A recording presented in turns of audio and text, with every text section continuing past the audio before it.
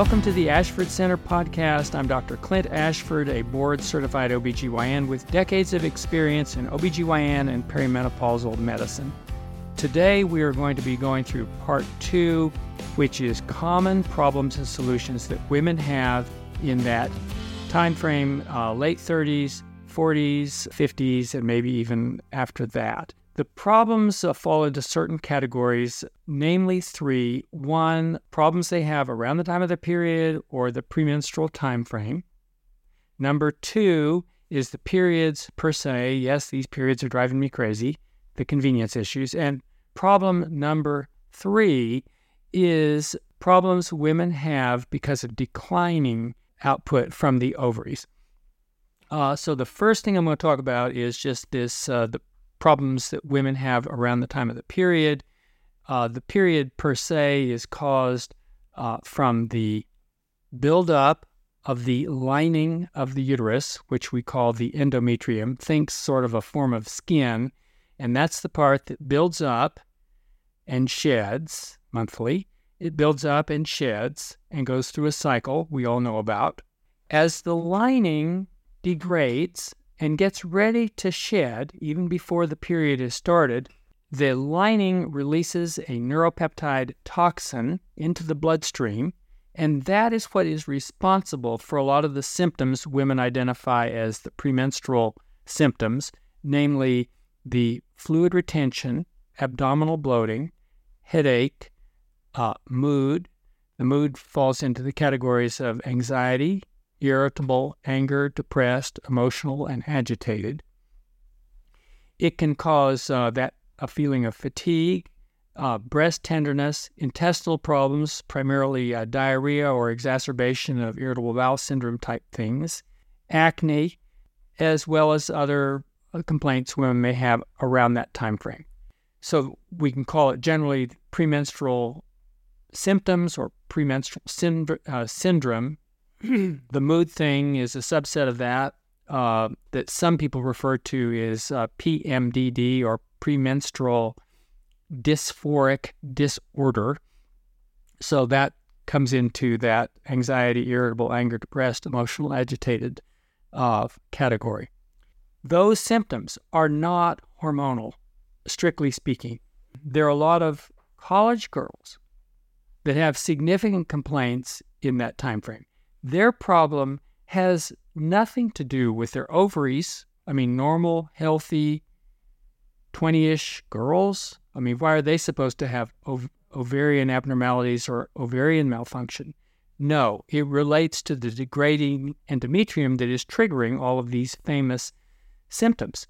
So anyway, again, there's the menstrual period per se, the convenience issues, we'll say.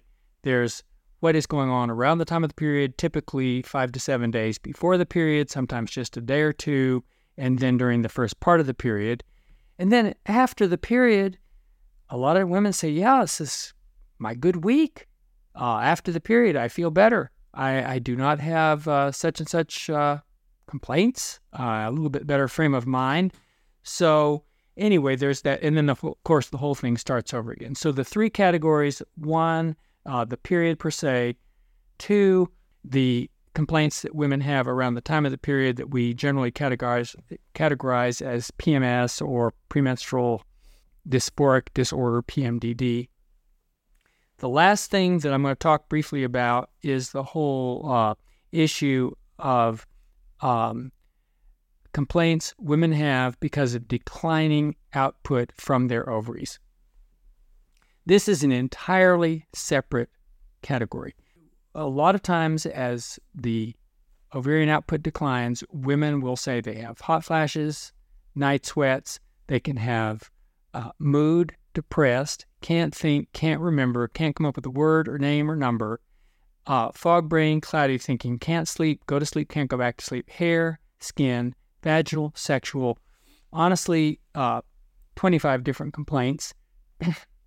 No one has all 25, but one thing or two things, the most common, the hot flash, night sweat thing. So there's this word that we use, menopause, which comes from the root meno, monthly, pause, stop. stop the monthly, which is a little bit misleading because there's the monthly, meaning the period, and everything about the period, the premenstrual or PMDD, and as an entirely separate conversation. Does a woman have complaints that relate to declining output from her ovaries? So it's not the same thing.